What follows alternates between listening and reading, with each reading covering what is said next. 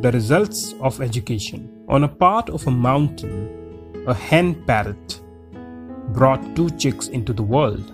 These chicks were caught by a hunter when the mother had left the nest to search for food.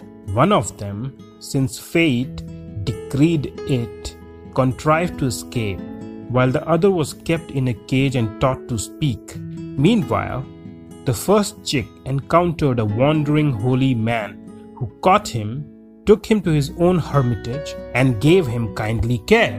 While the time was passing in this manner, a certain king, whose horse ran away and separated him from his guard, came to that part of the forest where hunters lived.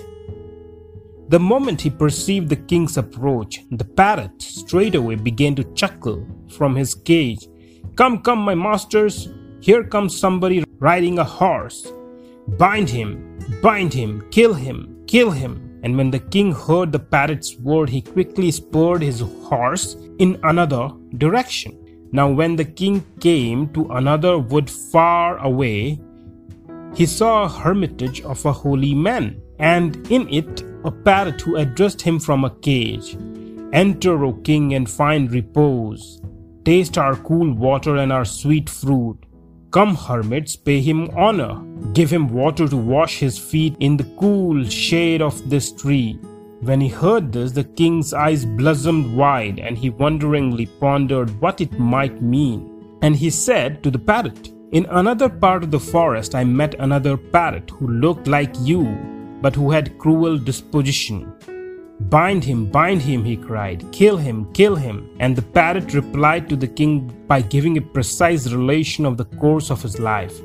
And that is why I say, our education, good and bad, the obvious consequences had. Thus mere association with you is an evil. As the proverb says, to foes of sense, not foolish friends, it is wise far to cling. The robber for his victims died, the monkey killed the king. How's that? Asked Victor, and the cheek told 2 stories called The Sensible Enemy.